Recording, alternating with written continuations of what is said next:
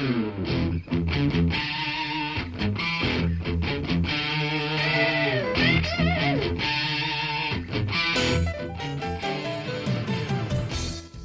to Thriving Entrepreneur with your host, Steve Kidd, third-generation minister and 30-year business coach.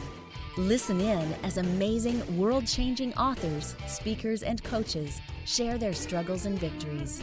And hear from best-selling authors' insight into how you too can live your life as a thriving entrepreneur. This is Steve. Welcome to Thriving Entrepreneur. Thanks for being with us here today as we talk about being the best you, living your full and complete life, your whole life long, really learning how to discover and then dive in to that thing that you're meant to do. So often, you meet people and they feel kind of aimless, right? They're kind of moving around through life, not doing what they were meant to do. But there really truly is on each of us, there is some things that we are really meant to do. There are some messages that are on our heart that need to be shared with the world. There are some jobs that we need to be the ones to do. There are some advances in the world that if we don't do them, who's going to do them? You have to be open to being fully you. Now, here's the cool part about it. Where we start out in life does not define where we end up. In fact, often, especially early on, when we're young adults or even teenagers, we find ourselves having a dog that barks in the background and other things like that. No, but we find ourselves in a place where who we intended to be, who we thought we were going to be, doesn't end up being who we end up being. Now, there's some things that end up being the same. Often the heart and soul and core of who we are, weaves its thread throughout the course of our entire life. And we, at the end of our lives, or even in the middle of our life, find and see how connected everything in our life was. But there are those times when it seems like, oh my goodness, how could any of this come together? There are those times, especially when we're young adults, when we feel passionate about something. We go to school, or we don't, and we study something because we know that's what's going to happen. And we have a belief system. And then life hops up and challenges come around to really, make you rethink, is this who I am? Is this how I want to live? Is this me? Right? And it's okay for us to redefine who we are, to take a look at throughout the course of our life and be open to and willing to do a complete reboot. To be like, you know what, I was going down this path, but what I discovered in front of me was something greater, something better. I was researching this thing and I found an answer that was maybe even in some cases exactly the opposite of what I was looking for.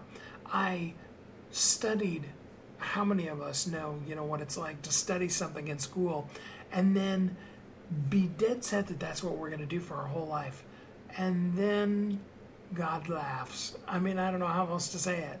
He says, all right, there is a piece of who you are that meets and would be part of what I have for you in the life. But there's so much more to it. And as we begin to dive into our life, as we begin to be open to those twists and turns, we find that exciting and dynamic life that we really honestly never expected, that kind of come up on us. So I encourage you today, there's so much great information I'm going to bring with you with the guests that I've got for you. I've got some really exciting guests, and I'm looking forward to presenting them to you. But I want you to really be listening to, this is where they started, but now, but then. It's not so much about where you start out. It's not even necessarily about your middle.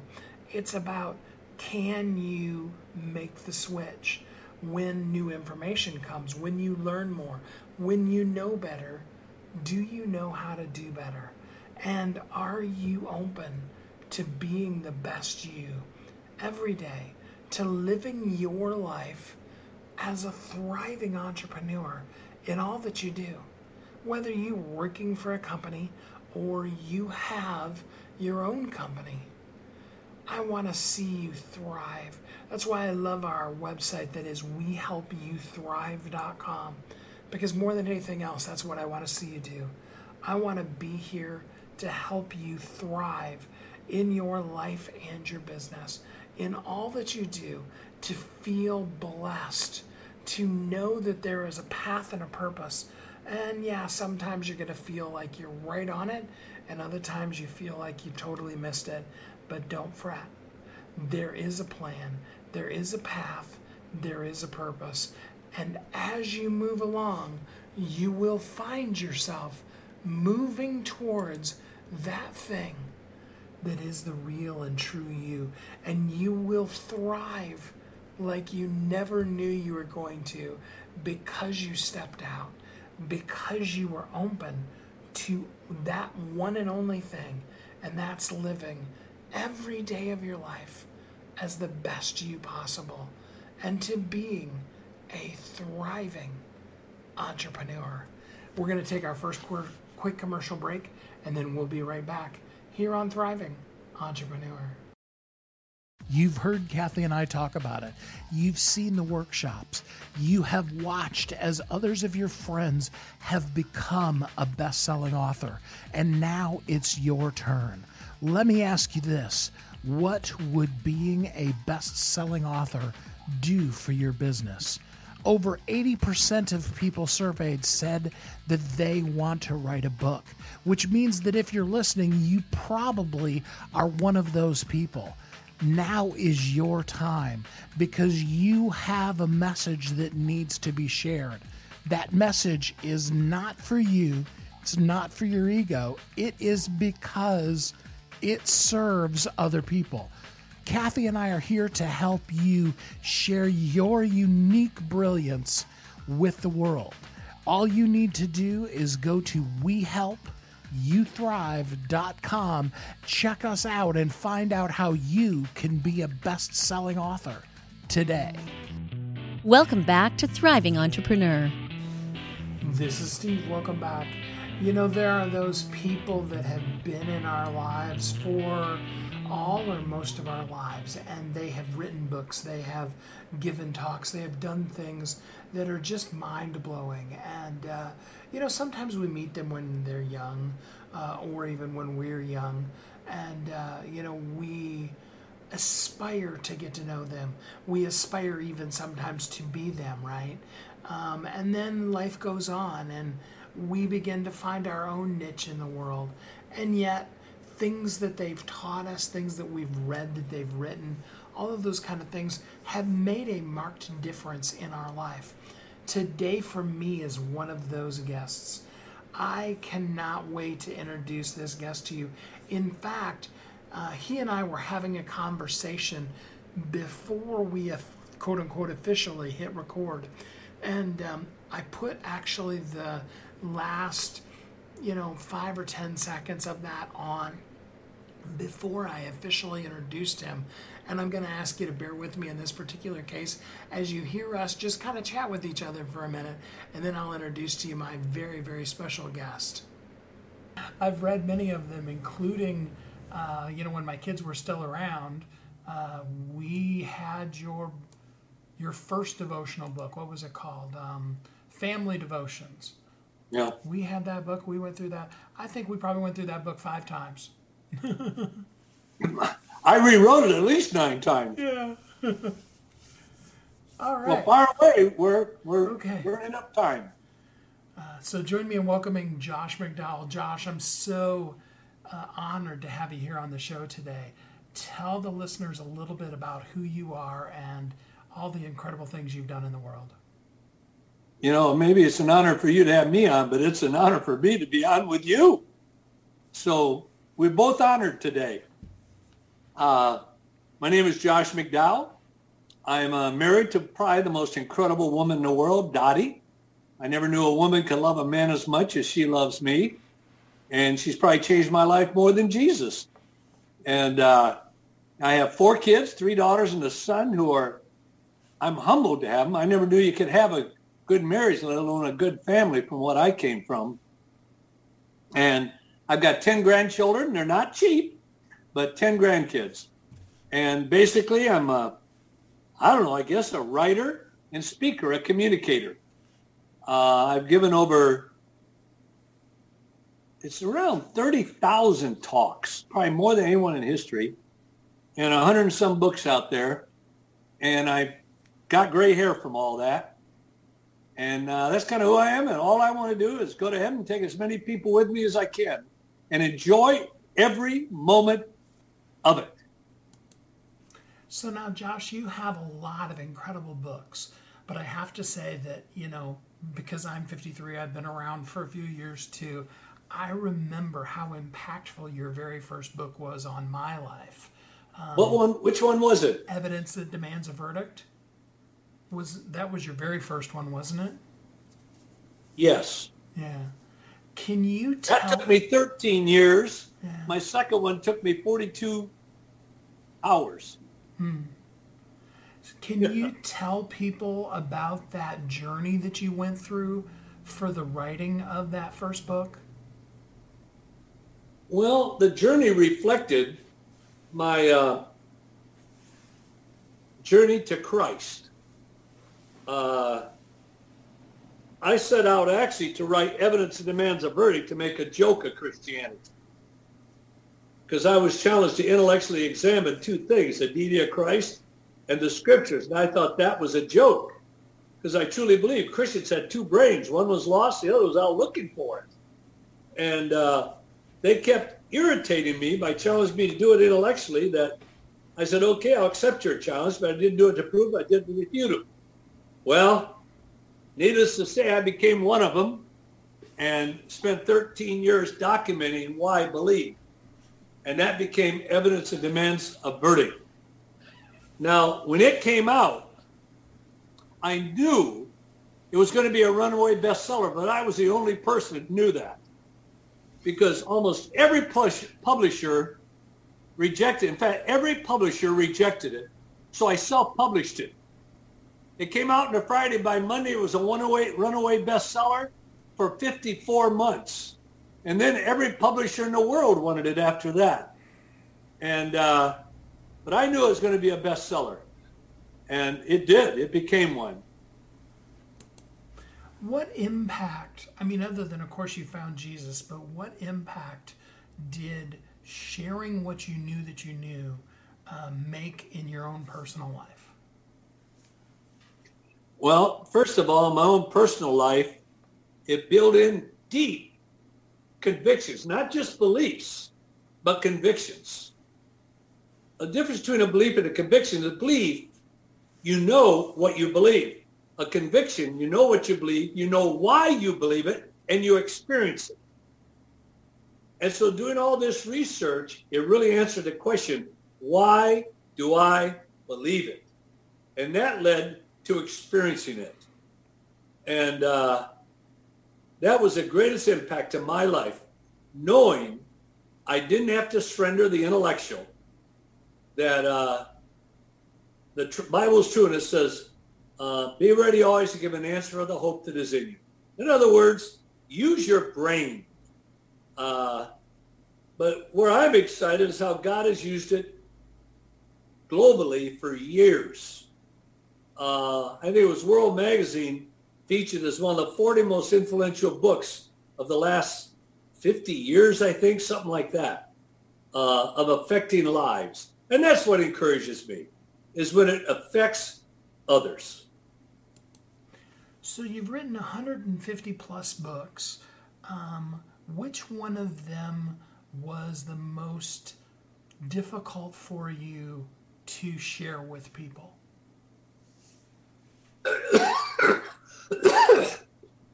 So you're not asking which is the most difficult to write, but which is the most difficult to share with others. Is that what you're asking? Correct, yes.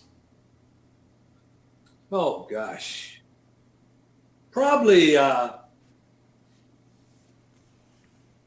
beyond belief, because there was no model out there for it.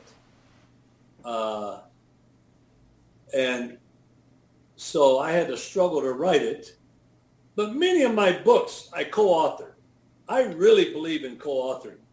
Take the brilliance of two people and marry them together to minister to one person. I really believe in that. I know my strengths, but boy, I got a lot of weaknesses. And I like to reinforce my weaknesses with somebody else's strengths.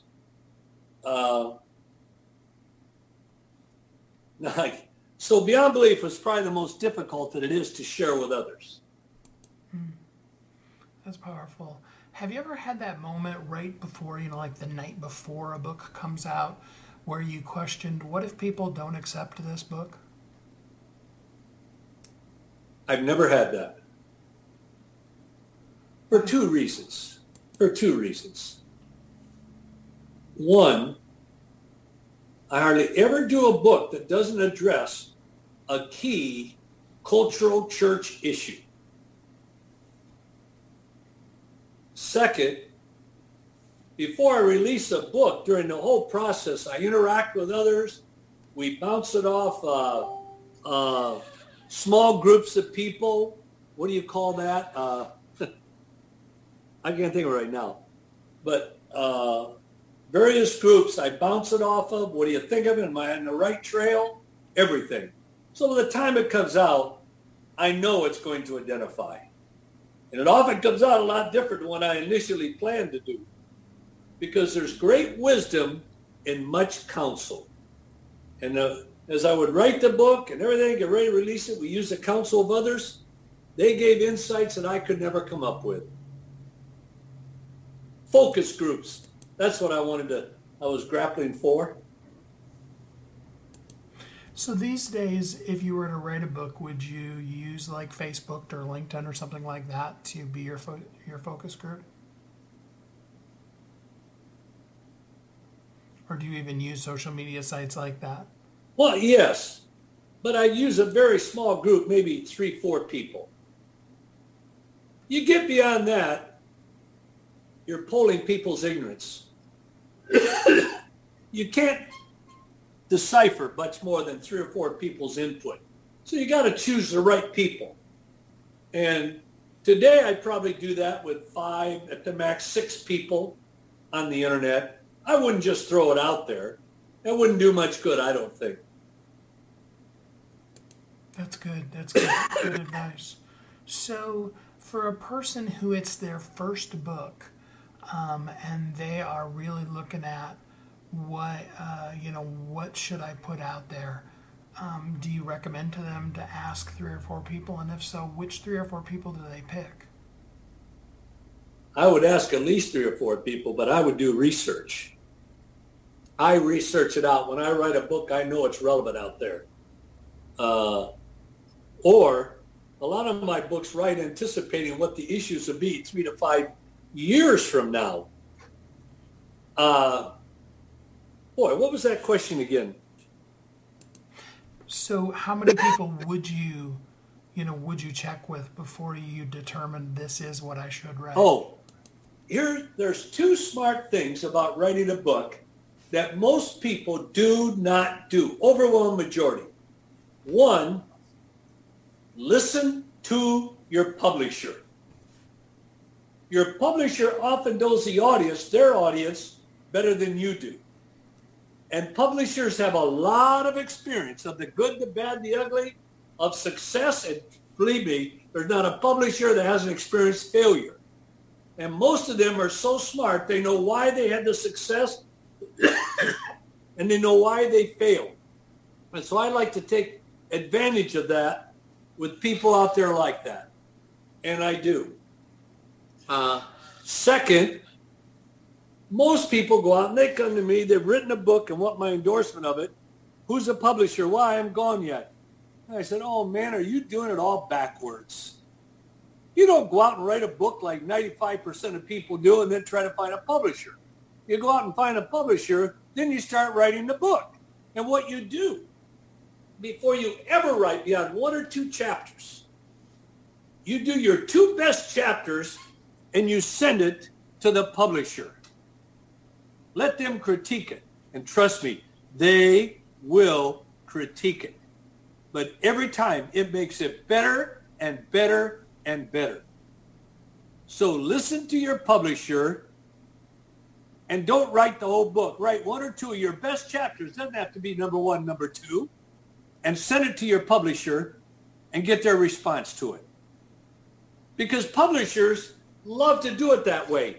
They do not like it. When somebody comes along, manuscript's all done, then they give it to a publisher. And for most publishers, they just throw their hands in the air. Why? Publishers like to have an input. And once it's all done, they've lost all their input. And I don't care what manuscript it is, there's certain things they think this can be done better, and it's too late. Next question. So, since you self-published your first book, how do you feel about people just self-publishing, especially their first book? No. I think if you look at it, even self-publishing, internet, and everything else, probably 95% fail or more. Just once in a while, you'll hit it right, but not very often. No matter what you can distribute individually, if you have the right publisher, and there's different publishers for different themes, you have the right publisher, you will multiply your efforts. You can still do everything you do individually, but then you got the power of the publisher behind you. And they're doing it with all their people. Well, that does make a lot of sense. So, because most of you are not as good writers as you think you are. I wasn't. I'm not a good writer. I need good editors. What I'm good at is content. I'll stand nose to nose with anyone on content. But boy, when I look at Lee Strobel and others, I sit back and say, Lord, why didn't you give me just a little bit of that talent? So when you write a book, and I mean, obviously, even from your very first book, you've had a lot of people give you criticism from them. But let's talk about the spirit behind that. Why do you think that it's so easy for us as people to find fault rather than see the wisdom? See, I thought you were asking that in a positive one. I love criticism, especially in the process. Most people won't be honest with you. I love the criticism. The criticism has helped me more than praise. No, I thank God for people that will be critical. But so much of it depends on their attitude. See, that makes the difference between good criticism or poor criticism, the attitude. Yeah, I totally get that. What do you find, though, is the spirit that's driving those people who are just being critical for critical sake? I don't know. Interview them and find out. Probably some are jealous. Some are so carnal they can't see beyond anything that's negative. And I don't know. I think most people with me, they're very sincere. I do. Maybe 1 or 2 critics on the internet, whatever. You know, they got 2 brains, but one is lost and the other's out looking for it. Well, Josh, You can tell real fast.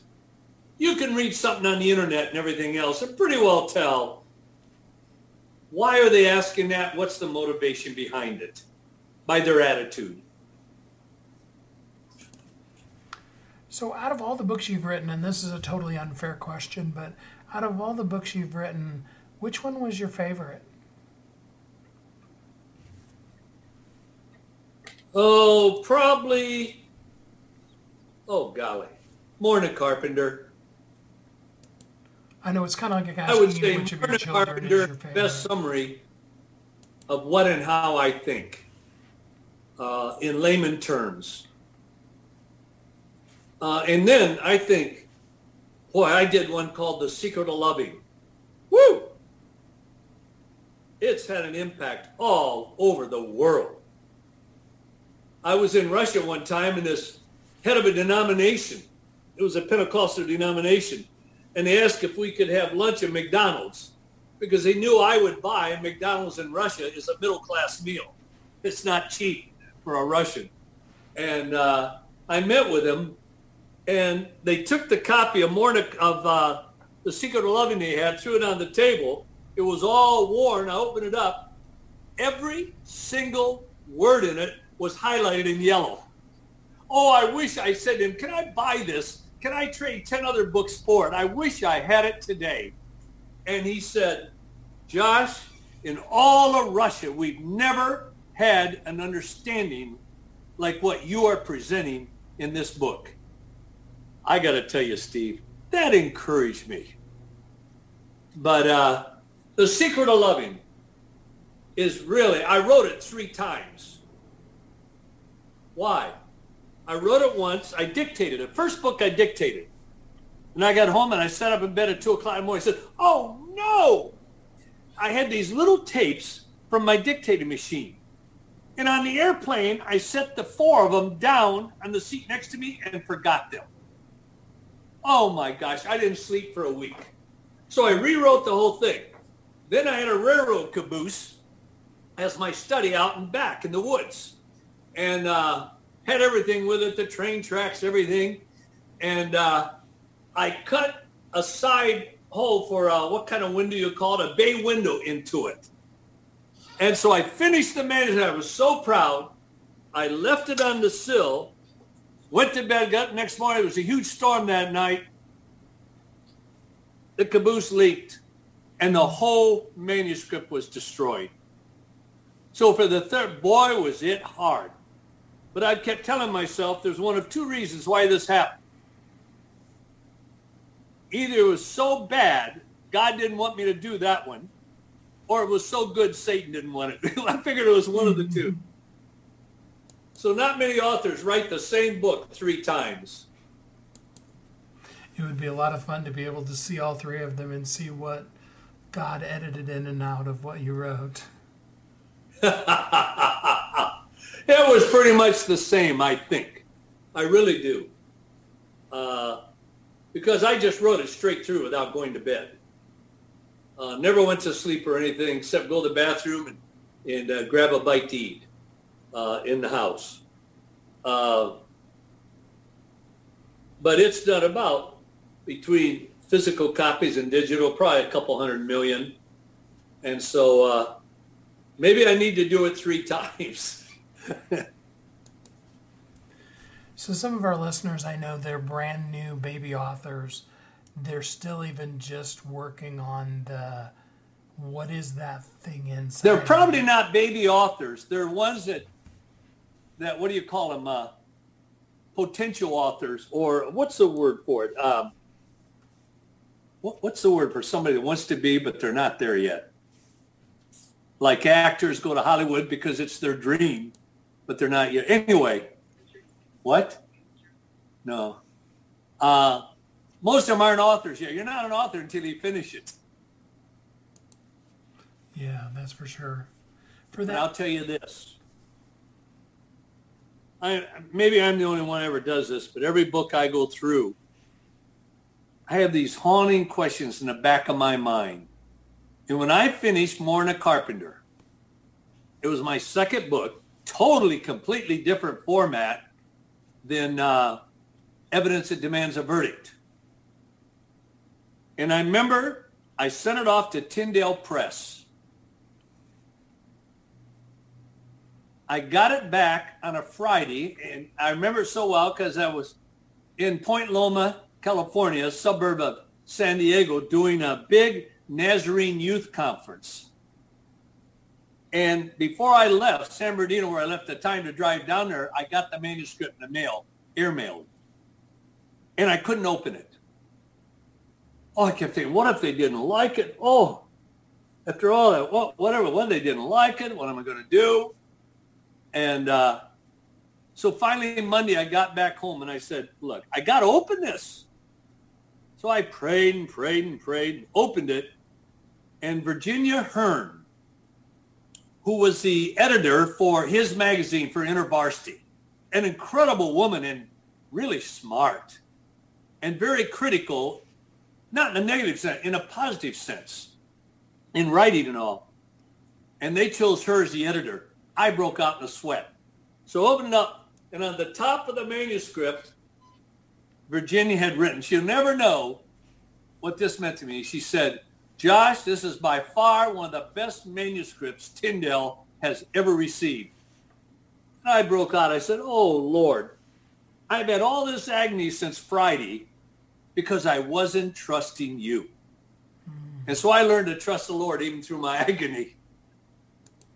That is really powerful, too, because that really is the secret to that person who wants to be an author but is struggling with even what to say, isn't it?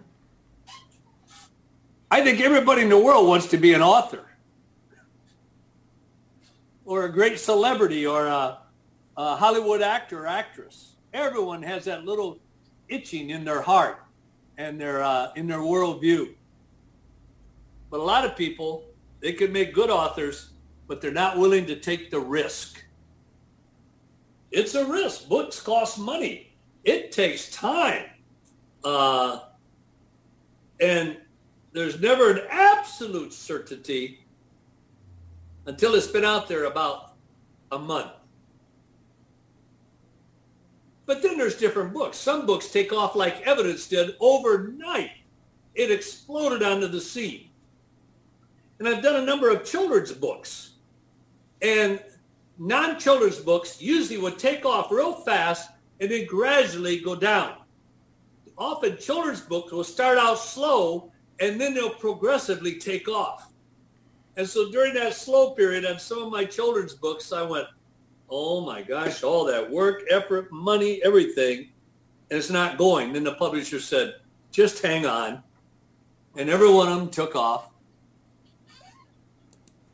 So what piece of advice would you give to the listeners to help them be able to share their message with the world? Don't write. Writing will give you gray hair. And if you really write, it takes hours, I would get up at 4:30 in the morning and write until 4 or 5 in the afternoon, day after day. With Morning Carpenter, I wrote 72 hours straight. Never took a break except to go to the bathroom and eat. I think, I don't care how good you are at writing, you need to feel there's a calling there. Every person has something to share with the world. And you know, some of your books that have some of the greatest content are never published. They never go anywhere. It just blows my mind. I've had somebody send me a book and I read it and I thought, wow, this is good, great advice, insight. And it never went anywhere. Then I've seen other books and it's pretty good. I'm not sure I want to endorse this or whatever. And it takes off into a runaway bestseller. So you never know. So Josh, is there anything before we close up here that I could promote for you, your business, your family, things that you're doing these days? Oh, just keep doing what you're doing, interviewing people like me and promoting their ideas, their works, what they do to help others. That's one of the best things you can do, and to help leaders and influencers. We have a campaign coming up called Resolution. In about a week and a half, you can go to my website and it'll give you the background.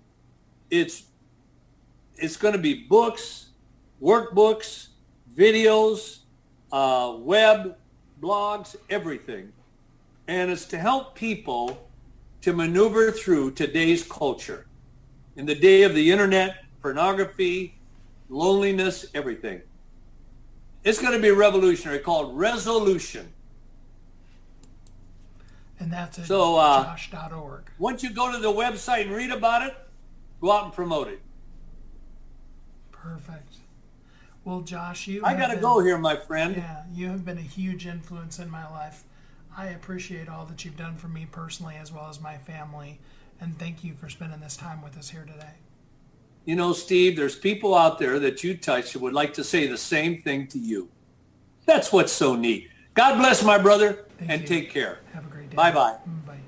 152 books later, many years of exploring, discovering, and being open to seeing the truth that really is out in the world. And here's the cool part, the thing that I admire the most about Josh, and that's the fact that when he saw the truth, when he saw what was real, he was willing to change.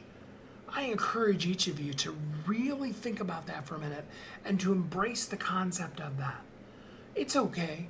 Wherever you're at right now, I don't want you to feel judgment. I don't want you to feel a sense of, oh, woe is me, I'm less than, I'm not hitting the mark, I'm not writing 152 books, whatever. I don't want you to feel those things. I want you to rather be inspired by the concept of you're going down the path that you're going down now. And then new information comes and your whole entire life changes. And the course of who you were, what you were intending to do, and what you just knew you were going to do with your life, it changes. And then you are someone else, someone amazing, someone better than what you could have ever imagined. You find yourself like the little trees on the hill who dreamt of living their best life, of being the bed for a royal king, of being a ship that carried great cargoes, the greatest of all treasures, or of just simply standing on the hill and pointing men to God. And even like the little trees when they found out that rather than being the royal bed, that the one became the manger that Jesus was laid in. Rather than being a massively wonderful sailing ship, being a fishing boat that happened to be the one that Peter owned, that was flooded one day with fish when Jesus came by. Or to only ever aspire to point men to God and be cut down and transformed into the cruelest of all things that a tree could ever become, a cross. And to have a man's life taken on you. Only to ever be the only tree that ever stands forever and points a man to God. You see, we have our plans, and I'm not in any way belittling your plans. I think, though, if you're open to it, that what you'll see is, wait, I have something for you. And it is so much greater than anything that you ever imagined. And that's living your fullest and bestest life every day as a thriving entrepreneur. You've heard Kathy and I talk about it. You've seen the workshops. You have watched as others of your friends have become a best-selling author. And now it's your turn. Let me ask you this. What would being a best-selling author do for your business? Over 80% of people surveyed said that they want to write a book, which means that if you're listening, you probably are one of those people. Now is your time because you have a message that needs to be shared. That message is not for you. It's not for your ego. It is because it serves other people. Kathy and I are here to help you share your unique brilliance with the world. All you need to do is go to wehelpyouthrive.com, check us out, and find out how you can be a best-selling author today. Welcome back to Thriving Entrepreneur. This is Steve. Welcome back. It's interesting to me how the episodes come together. Sometimes I try to manipulate them, and I will take a guest that, maybe I interviewed somebody on Tuesday and I'll skip the Tuesday one and put them in the next week and put the person that was on Thursday with the one from Monday, because they gel better.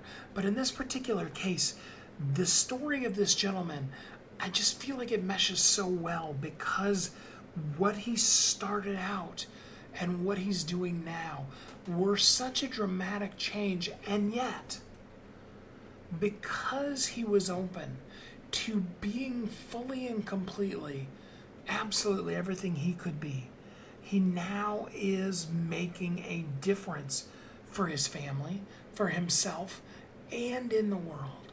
And I really wanted to bring that to you for the second interview for today's show, to be able to really help you see the possibilities of living fully as yourself every day. Join me in welcoming Jason Barrow. Hey, Jason, how are you doing today? I'm doing great, Steve. Thanks for having me. It's good to have you here with us. Tell us a little bit about who you are and what got you to the point you're at in real estate. Sure. Born and raised in Erie, PA, started buying property in 2001, actually closed on our first duplex a week before 9/11. And, all the while, my wife and I both had day jobs in medical sales. So I was able to leave my job in 2012. She left her job in 2010. Fast forward to today, we've got roughly 1,000 units under ownership. That's a mix of about 2/3 of that is stuff we own just ourselves with no partners, and then 1/3 of that is some properties that we've syndicated and brought partners in on.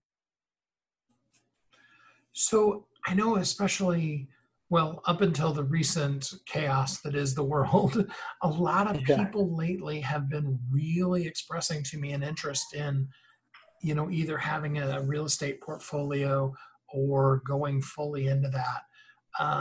Let's start off with the easy question. Is that something you would recommend that people do? Yeah, absolutely. I think that real estate is not, nothing's recession proof, but it's pretty recession resistant depending on the type of property you buy and the location, as well as what your ultimate goal is. So I would 100% recommend it in any economic climate. So what does that brand new starter person that's never invested in real estate, didn't go to anybody's seminar, what is that first thing that they really need to do? Well, I would say the first thing would be defining whether they want to take an active or a passive role in their investment. So that could be, that could look something like, they could buy a duplex or a handful of smaller properties and become a landlord, and receive the rents, pay their bills, and they're essentially creating themselves a job, which is nothing wrong with it. That's sort of how we started. The other way would be if they want to take more of a passive role, would be to try and find somebody that you are comfortable with as a owner and operator of real estate, and invest with them so that they can do the work. They can get you a stable, predictable return on your investment. So really just it comes down to defining what type of role they'd want to have in terms of investing in real estate. So I know with the other real estate people I've talked with, the number one question I get from our listeners is, how much money and what kind of credit score do I really need in order to legitimately get started? Well, it can be, you could have a terrible credit score and no money and still get started. So I will kind of caveat that with, you would need a strong partner typically, or strong relationships to find loans that you can qualify for, or someone to lend you money if your credit is not great. But I've seen it time and time again where somebody's getting started and they find a really good deal and somebody lends them $50 or $100 or $200,000 and they kind of partner up on buying real estate together. And so there's a lot of folks that start with nothing. I mean, when we started out, almost 20 years ago, our first deal was, took about $3,500 to close. And I mean, somebody can make that, as the economy opens back up, I mean, somebody can make that, in a few months of driving Uber or, waiting tables or bartending or something like that. So there's always that ability to work a little harder and save up a few bucks to save up that money for a first deal if you want to go it alone. So do you recommend to a person that in most cases starting out in the partnership kind of a route might be better than trying to go it alone to start with? No, I honestly, I think everybody's a case-by-case basis. And, my opinion would, probably default to the way I've done it. So I guess it depends on, it really depends on what type of person this is. I mean, if they're starting out and they want to try and create wealth and they're willing to create almost a second day job, for instance, I mean, they're going to start buying properties and working their way out of a day job. But, if somebody, say a high income earner, maybe a physician, a business executive, an attorney, and they've got extra funds to invest, they would be ones I think that would, want to team up with somebody who's just starting out or somebody who's very experienced that they could entrust with their capital and partner up in that fashion. So, I mean, I would assume that like everything else in life, ultimately it's work. Yep. What does the typical day in the life of a real estate investor look like? Well, I guess the thing is there's no typical day. And there's so many ways to invest in real estate, again, from being whether you're just going to, if the goal is to be a mom and pop landlord or if the goal is to syndicate and buy thousands of units. I think most of my colleagues that I talk to, a lot of the time is spent sourcing deals, locating financing, managing your property manager, managing your maintenance team. But as you start out, again, if your goal is just to buy units and manage those yourself, it might be, it might just be, having your hands, your boots on the ground for yourself, for your own properties. So really just no typical day in the business, but it's always about try and find quality property, try and find quality loans and funds to close the property and keep moving forward. Are there any people that you've met or that you've coached with that in looking back, you would say for this kind of person, maybe being in real estate isn't good for them? Are there people that fit into that category? Absolutely. One of the types of the folks that I see that I have a friend of mine who's a real estate broker locally, and he's probably one of the smartest analytical minds as it relates to real estate investment. And I've known him for 20 years. And in that 20 years, he keeps talking about, doing things, but he's not an action taker. And so I think for those that tend to suffer from analysis paralysis, I think their best bet is to focus on investing with a team or with someone that can make those decisions. Otherwise, they're going to be sitting on the sidelines and just continually miss opportunity. The other thing is if somebody needs all that extra liquidity in their life, they may not, real estate's not always it's never a liquid situation. So a lot of times, your net worth is tied up in real estate, which is a good thing. But, if you need to pull your equity out right away, that's usually not possible. So again, just to summarize, I think folks that need extra liquidity in their life, and or people that sort of suffer from the analysis paralysis. That's a good answer. So really it boils down to kind of how do you manage yourself? How do you get through each day? Is that a good way of saying it? Yeah, yeah.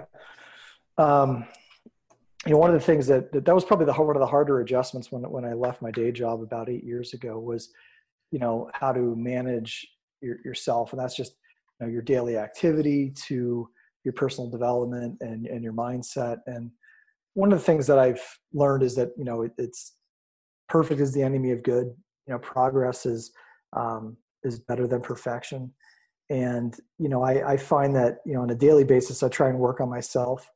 I try and make time to plan on plan the business, work on my goals, make sure that our metrics are being met in the business, but working on myself. So reading a new book, keeping up on industry trends, networking with friends and colleagues that are, that are either ahead of where I want to go, or that, or maybe kind of following our path, and just, really just trying to feed my mind with positivity. And that's really 90% of it is creating a positive mindset. So during, times like this, you don't get bogged down in the negativity.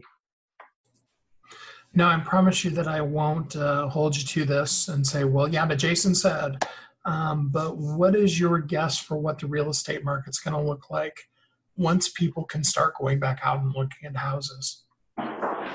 Sure. I think that for every month of disruption and stay-at-home orders that this has caused, there's probably several months of people figuring out what the new normal looks like. So, residential housing will probably start to come back as people, we're looking at this crazy unemployment rate.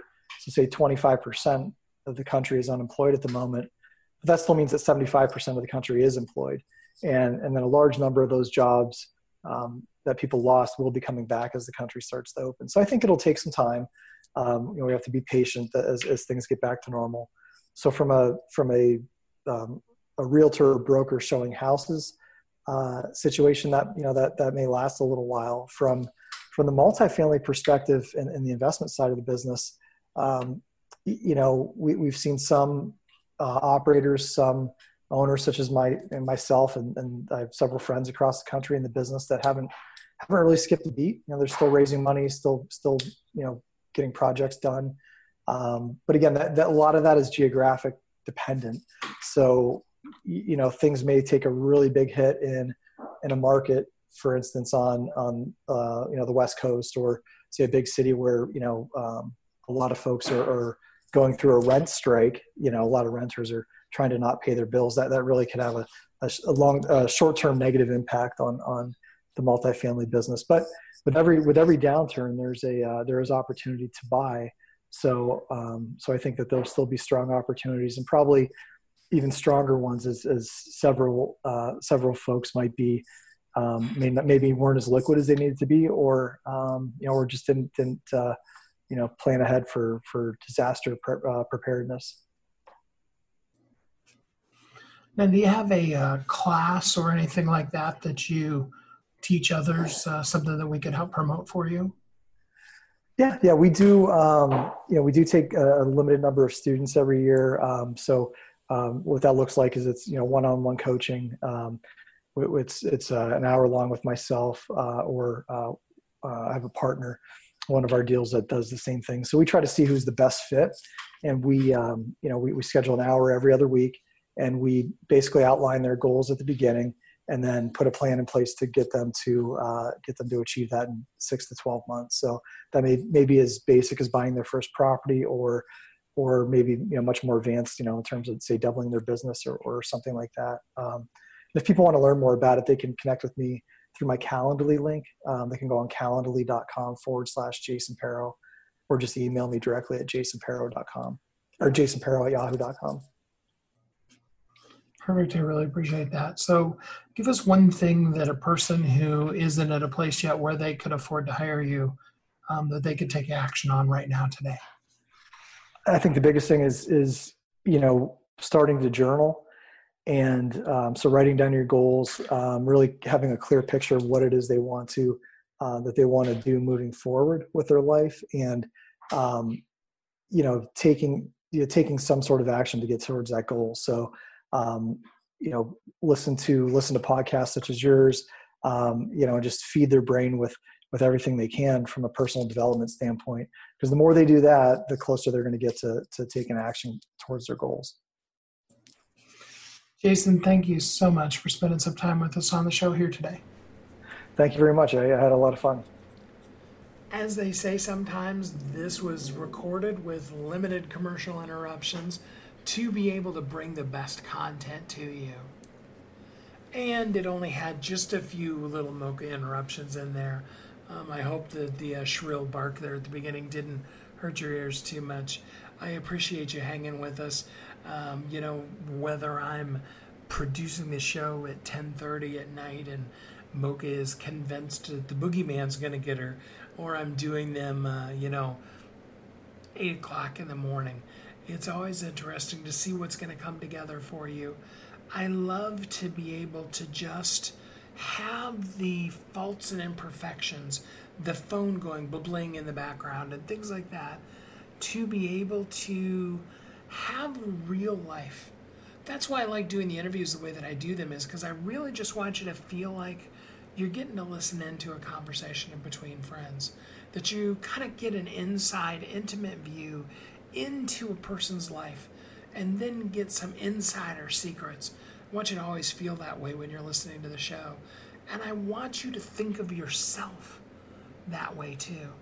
It would totally be my honor to have you be one of the people that I work with, and more importantly, that I highlight you here on the show. I love bringing guest speakers, but also my best-selling authors to you to help you. I love helping people really take and find the right words to powerfully show up in the world. Maybe you're looking for a way where you can be more impactful. Maybe you need to do a little bit of a reboot in your life. I'm there. I'm in that place right now in my own life if you're listening to this live. I'm looking at what's best, what's next, and how do I maximize who I am to help the most people make the most impact in the world. And as we go through this transition together, I want us both to be mindful of the fact that you are uniquely brilliant. You were created for a purpose. Absolutely you were. And the world needs you. Thank you for being you. Thank you for showing up every day as the best part of you, the best you can be, and doing what only you can do to get it done in the world, to be amazing every day, and to live every day of your life as a thriving entrepreneur. Thank you for you. I appreciate you. I want you to know that I'm here for you, to help you in any way that I can.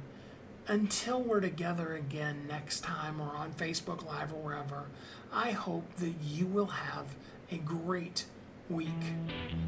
Thanks for listening to Thriving Entrepreneur today.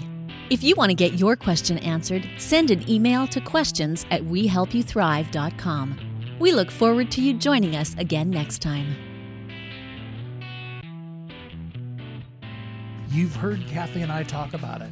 You've seen the workshops. You have watched as others of your friends have become a best-selling author. And now it's your turn. Let me ask you this. What would being a best-selling author do for your business?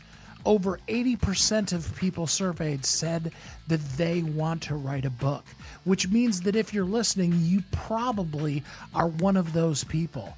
Now is your time, because you have a message that needs to be shared.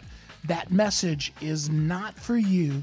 It's not for your ego. It is because it serves other people. Kathy and I are here to help you share your unique brilliance with the world.